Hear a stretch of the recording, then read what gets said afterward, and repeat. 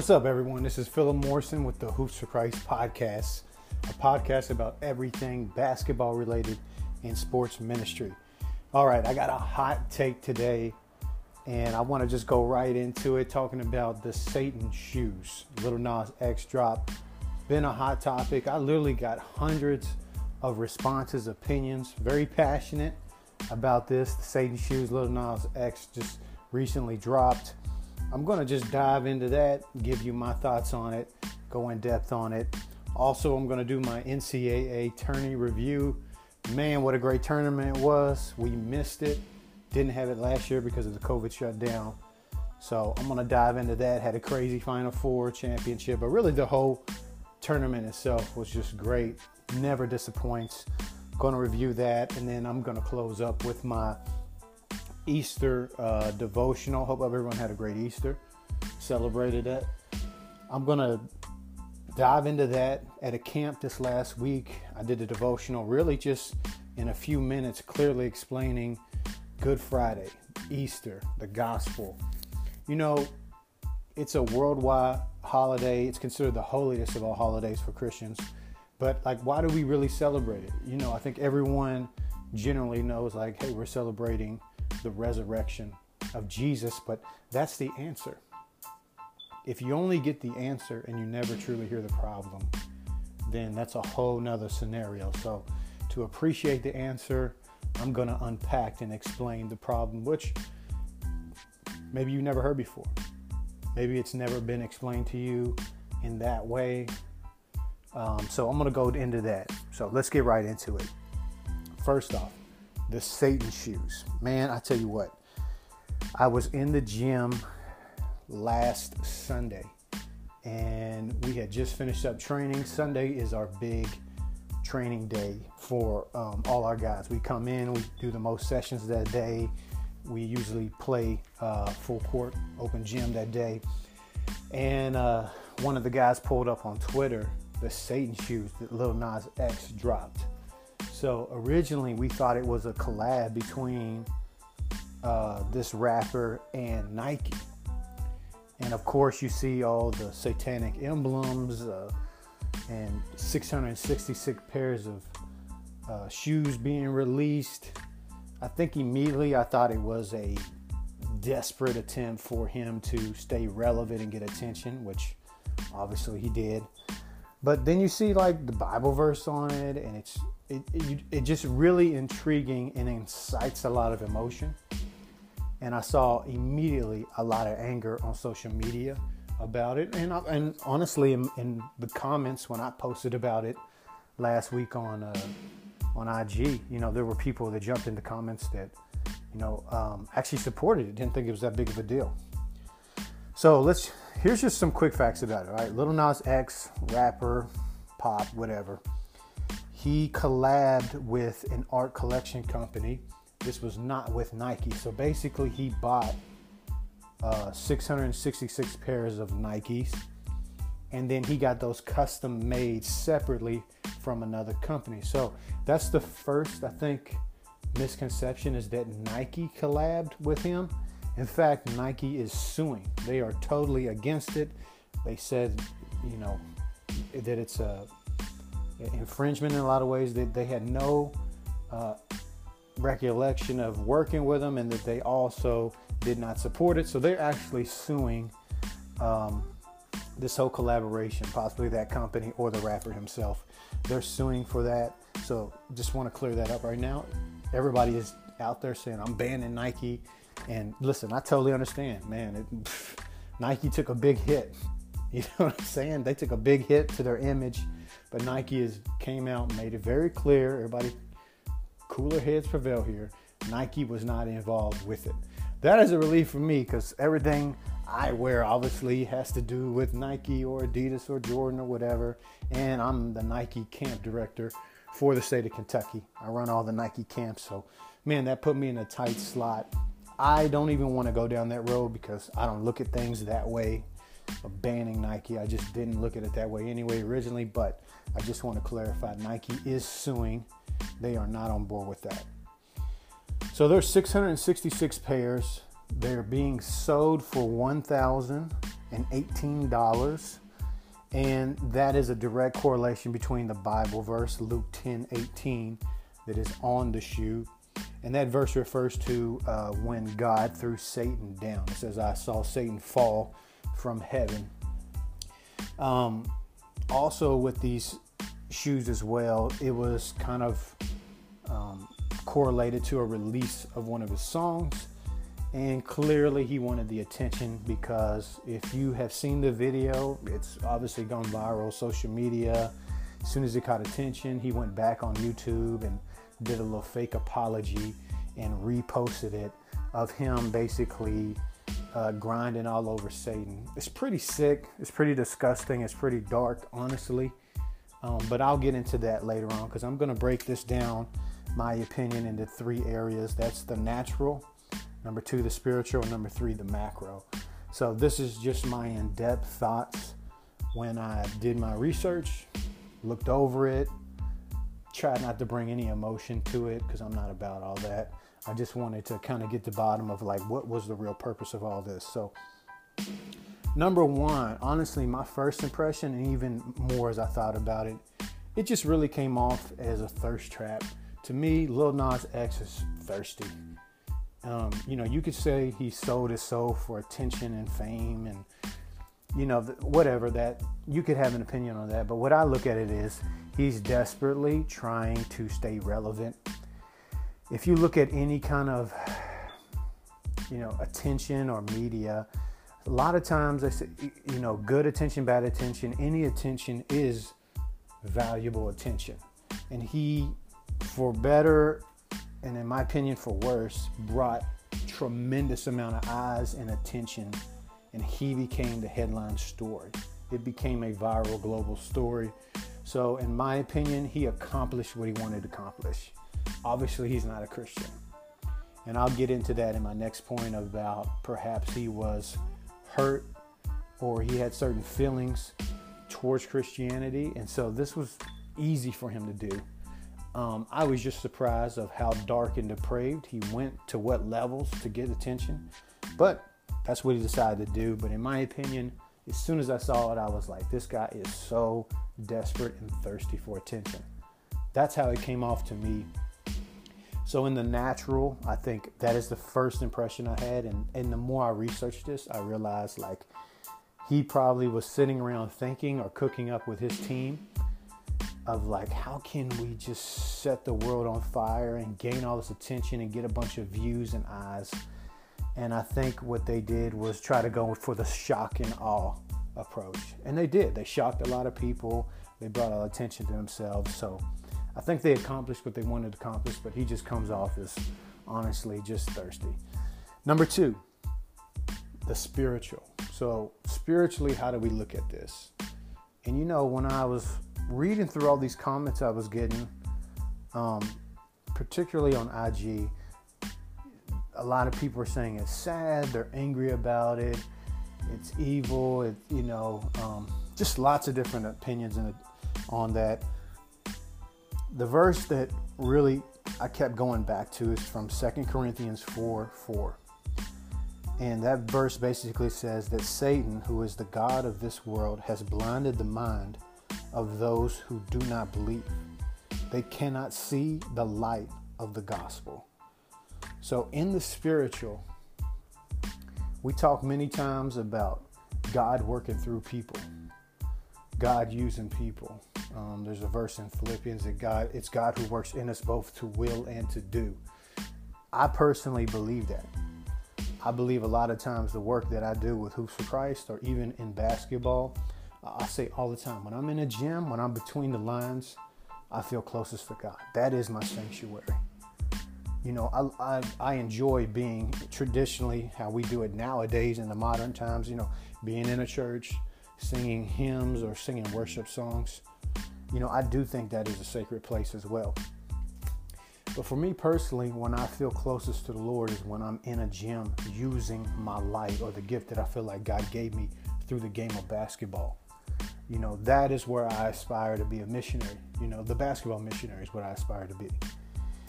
And so in the same way as we say God influences or uses people. This verse saying that Satan, who is the God of this world, that he works tremendously through this world, has blinded the minds of those who do not believe.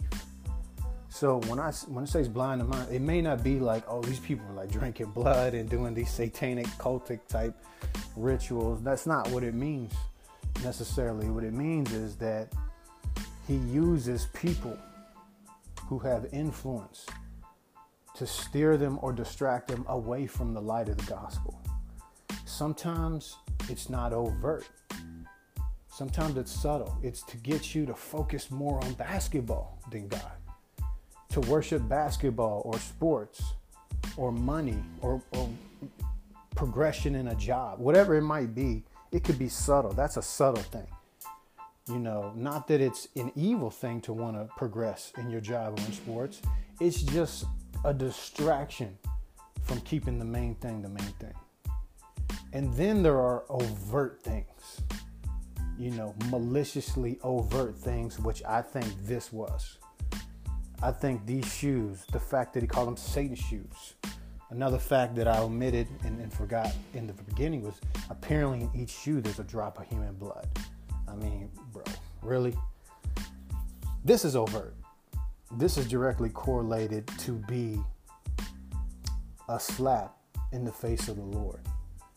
And whether he intentionally meant it or not, or he wrestling with demons himself, or he has really beef with God, it says that Satan has blinded the minds.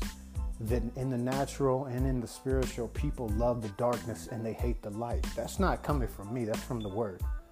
All right, that's from the Bible. So I think this is more of an overt act.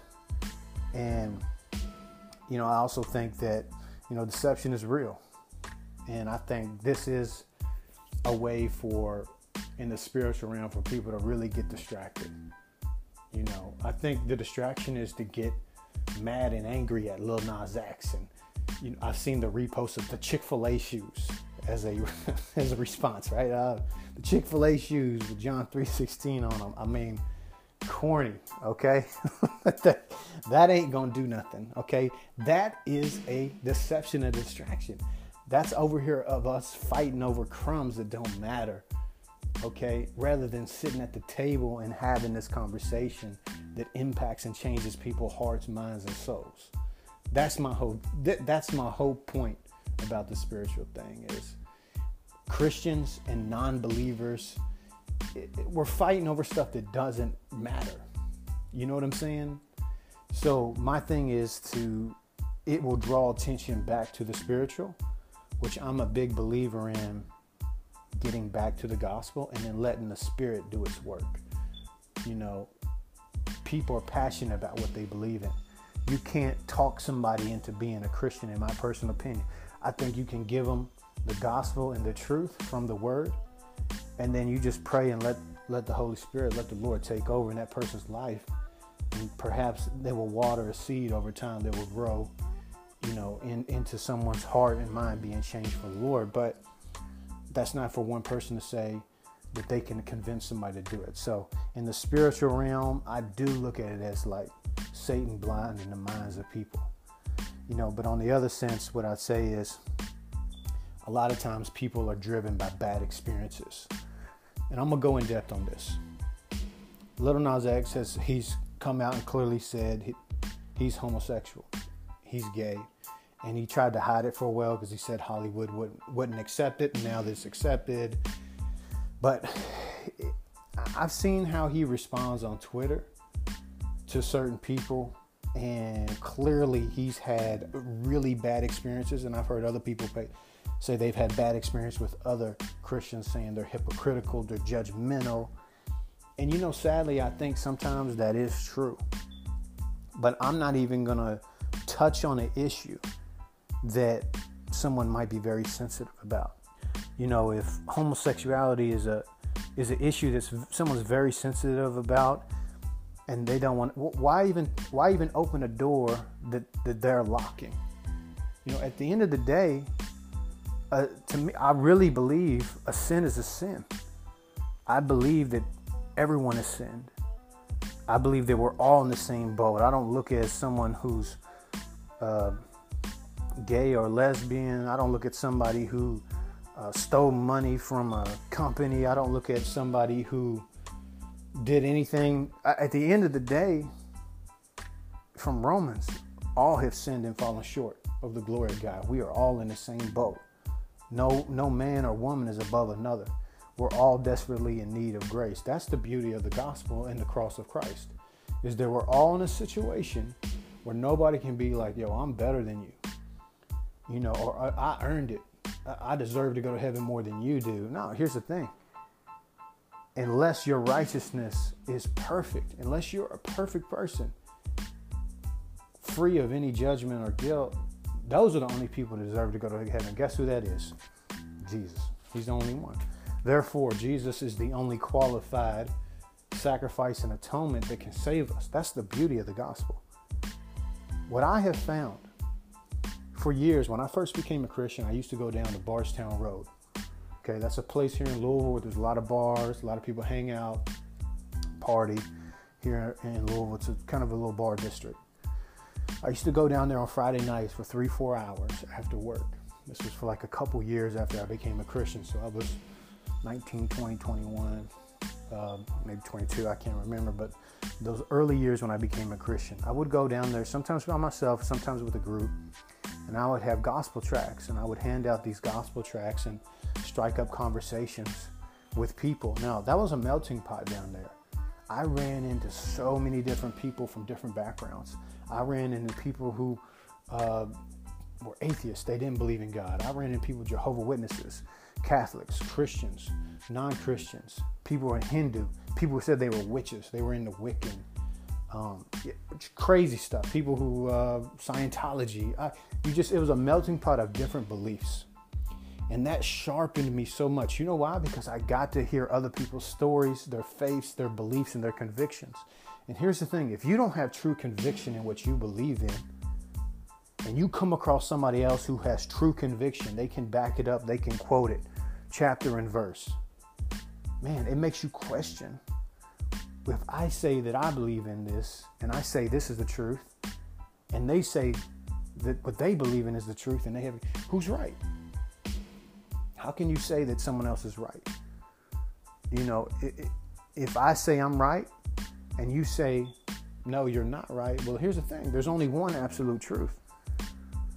So that caused me to dig deep within my own faith, wrestle with God, wrestle with my own faith as a young man. And that is how, that was the foundation of how I became so strong and had such a deep conviction in the gospel. And why, till this day, all these years later, I'm still trying to share the gospel like I did as a young man, because I believe it transforms hearts, and I do believe Jesus is the way and the truth and the life to heaven and in this life. And I found so many people who I think Lil Nas X would relate back to, that a lot of people are not following God. I don't even want to say go to church, just not following God or not pursuing a relationship with God because of what someone else said or did or hurt them in the past. So their relationship to God, our Creator, Jesus Christ, who died in love on a cross for us, has been hindered because of another flawed, sinful human being, what they said or did. That influences it. Now, that human did a human thing. It might have said something stupid, out of place, insensitive, right? Had no sympathy or empathy at that moment. And from now on, a person is carrying that around, that pain, that scar with them, so much so that they blame God for it. Now, if you really think about it, that makes no sense at all. That person is not God, but you're going to blame God for that person. I get, I don't want to be associated with people. If that's who God is all about, I don't want to be associated. Well, again, let me go back to Romans. Everybody is sinful. Everybody has their flaws. Everybody has their shortcomings.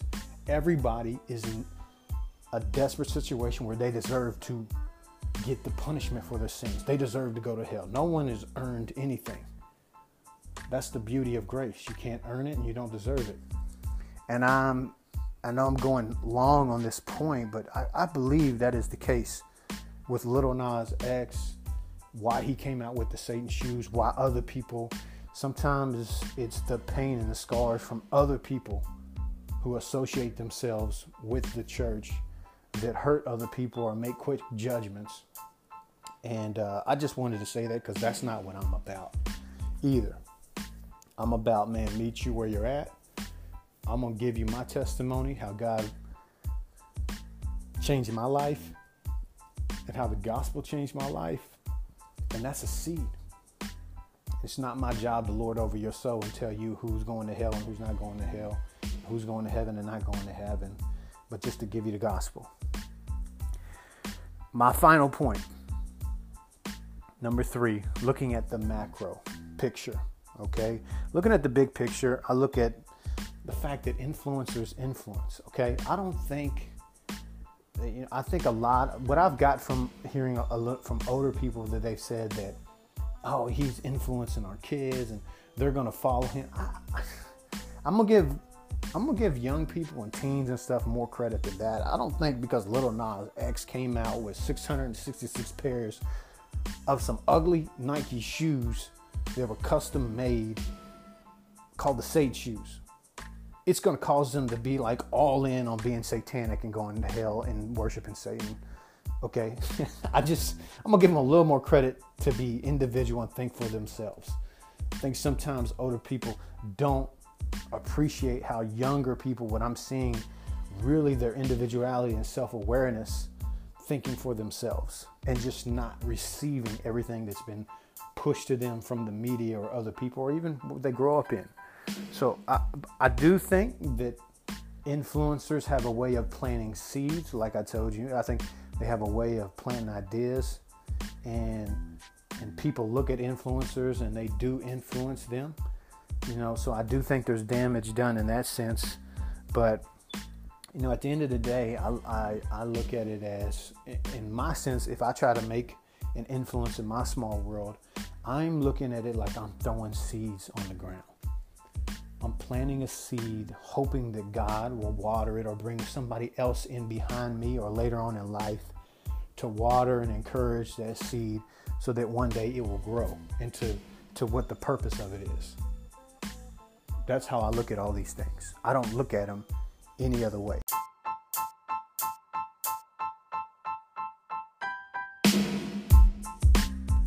Now, let's get into the NCAA Tournament review. Last night was the championship. Baylor handled Gonzaga. I was stunned. Not that Baylor won. I think, honestly, Baylor and Gonzaga were both championship-worthy teams. I was just stunned at how well Baylor played. They were the absolute best version of themselves. I tweeted this out last night, quoting Pat Riley. He said, sometimes you run into a buzzsaw. And tonight we ran into a buzzsaw, and man, that quote really sums up that game. Right from the tip, man, I thought that first 10 minutes of that game not only set the tone, but that was probably as good as Baylor. I've seen Baylor play offensively, but especially defensively all year. I joked and I said, man, the way Baylor shot the three-pointer and defended, they could have beat the Brooklyn Nets last night. I mean, they were just awesome. They were at their very best when their best was required. And honestly, that's kind of what makes the NCAA tournament so special, what we look to. It's not a 7-game series like the NBA. That's really who's better that night, who's at their best that night. I personally think, as a whole, I think Gonzaga was the better team. And in a 7-game series, I think they walk away and win. But last night, nobody's beaten. Definitely no college team on the planet's beating Baylor the way they were last night. I mean, their defense was suffocating, as good as it can be. They were just all over the place. And, I really thought Jalen Suggs for Gonzaga, their point guard, who I think should be the number 1 pick in the draft. And I thought Drew Timme, their big man, I thought those were going to be the 2 best players on the floor. and it was going to make a difference. And you saw, man, that first 10 minutes, they go on that huge run. Baylor goes on a run. Suggs gets in foul trouble. He goes out. They really neutralized Timmy, man. Lots of turnovers, couldn't get him going. They did get him in a lot of pick and roll actions, but, overall, not only that, but Baylor's bigs played really well. They protected the rim really well. They played well. NCAA tournaments are always defined by great guard play. If you got great guards, you got a chance, and they've clearly had the best and deepest guard rotation of any team in the nation. Baylor, it wasn't like Baylor was they possibly could have gone undefeated this year too. They had a 3-week COVID shutdown. And that's kind of where they slowed down a little bit, lost momentum, lost a game or two, I believe. But other than that, they've been rolling all year, and they've been as good as any team. So, if you look at it as a whole, with all the upsets and all the excitement that the NCAA Tourney brings, I do feel like we had the two best teams in the championship. So I like that. The two best teams ended up being in the end. So it was an overall great game. And the Final Four, obviously, wow, what a game between the Zags and UCLA.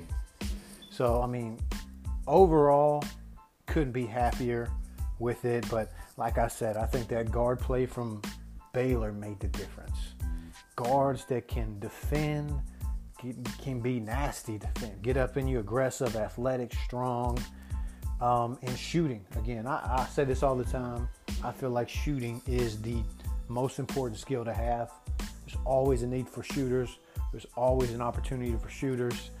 And they got guards that can do everything. They can score at 3 levels, all levels, get to the rim. They can create for themselves and their teammates. But, man, they defend on both ends. And like I said, I think Gonzaga just ran into a buzzsaw. They played unbelievable. Their ball movement, basketball IQ, skill level, everything was great. But, man, they ran into a buzzsaw. And it's a 1-game series, not a 7-game series. So that pretty much summed it up. Also want to note, I really, really enjoyed watching these other 3 teams in this run. Loyola Chicago, Abilene Christian University, and Oral Roberts University. I thought ORU had a great shot at making it to the Final Four, and I actually would have picked Loyola Chicago to go to the Final Four.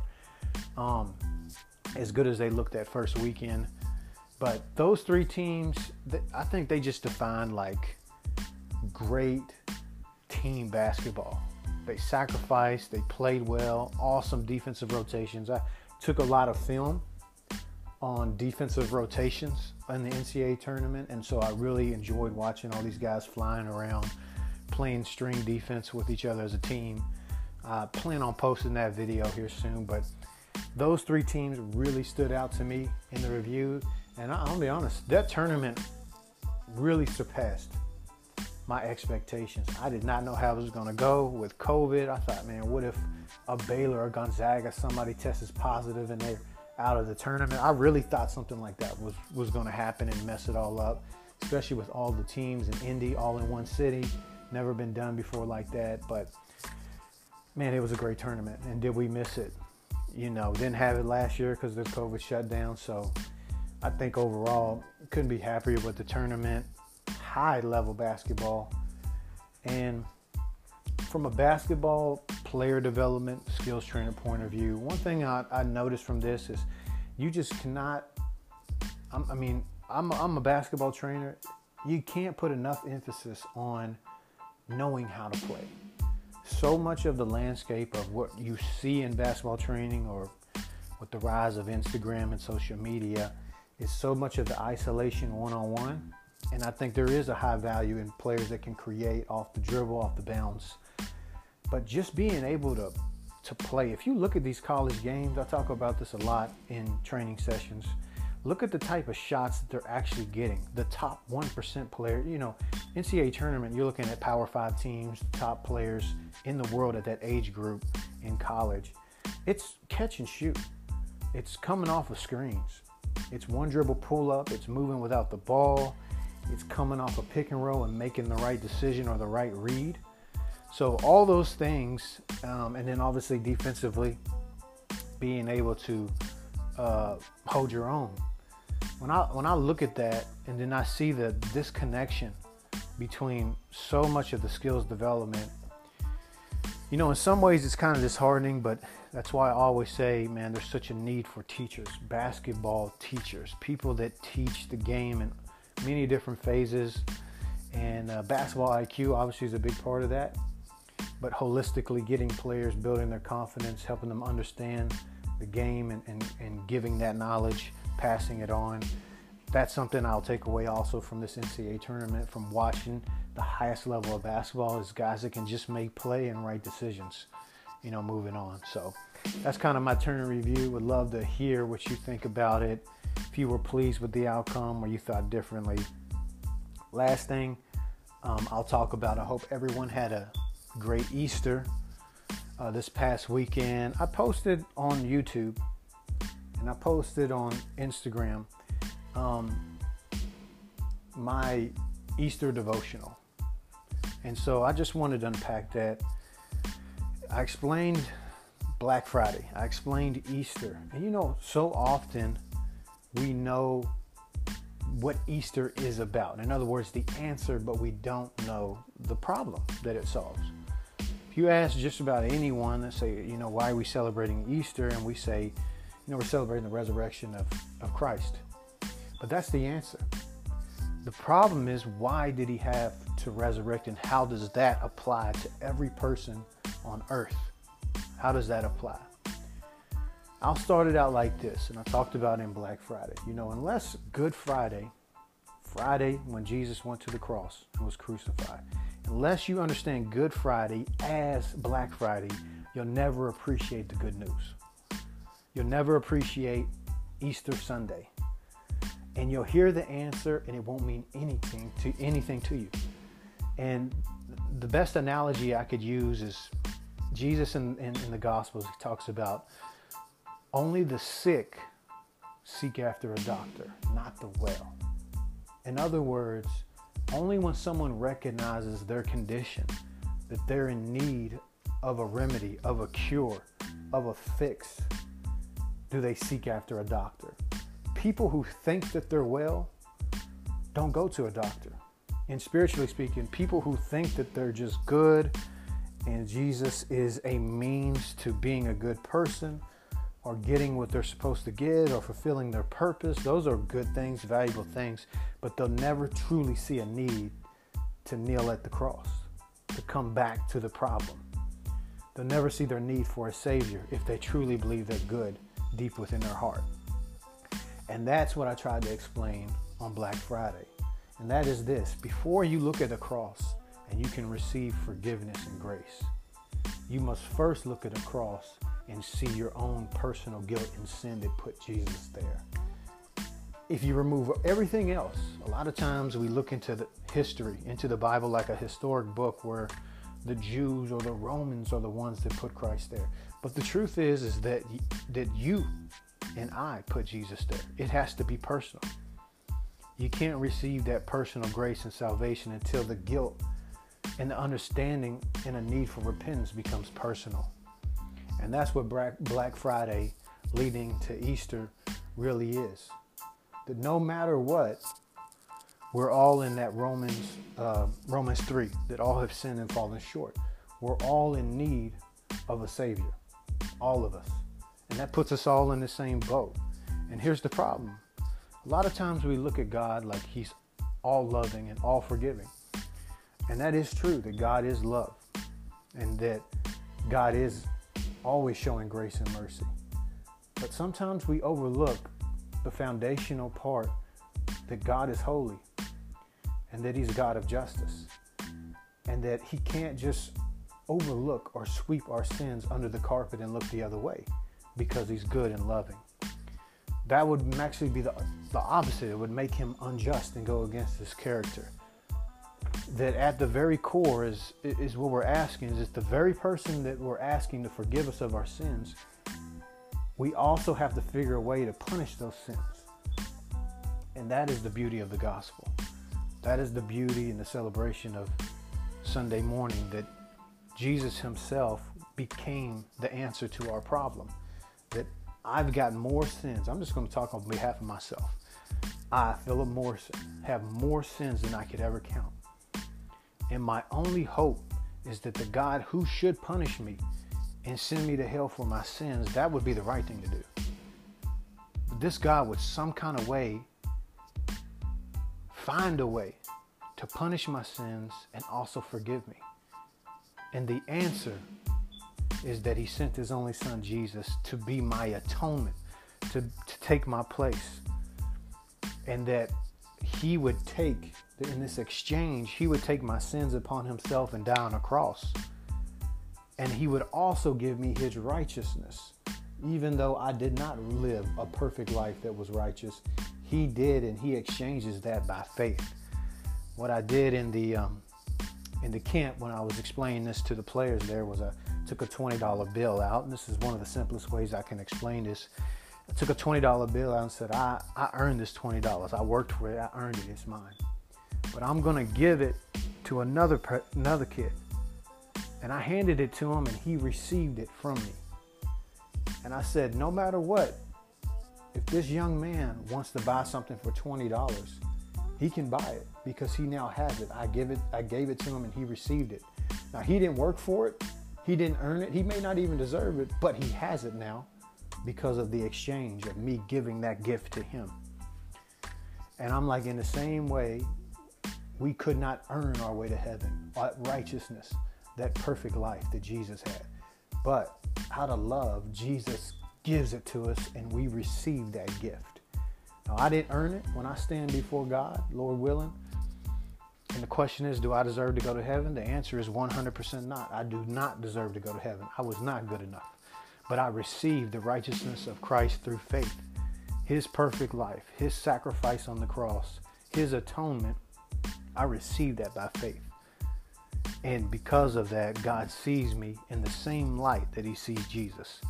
And I'm clothed in the righteousness of Christ is the way the Bible describes it. So hopefully that blesses you, that simplifies it. You know, I grew up in church the majority of my life, and I never really grasped a lot of these concepts. So it's deeply important to me that I'm able, even in a basketball gym, to try to share these things, simplify them, so even a child could understand them. So I hope that blesses you guys.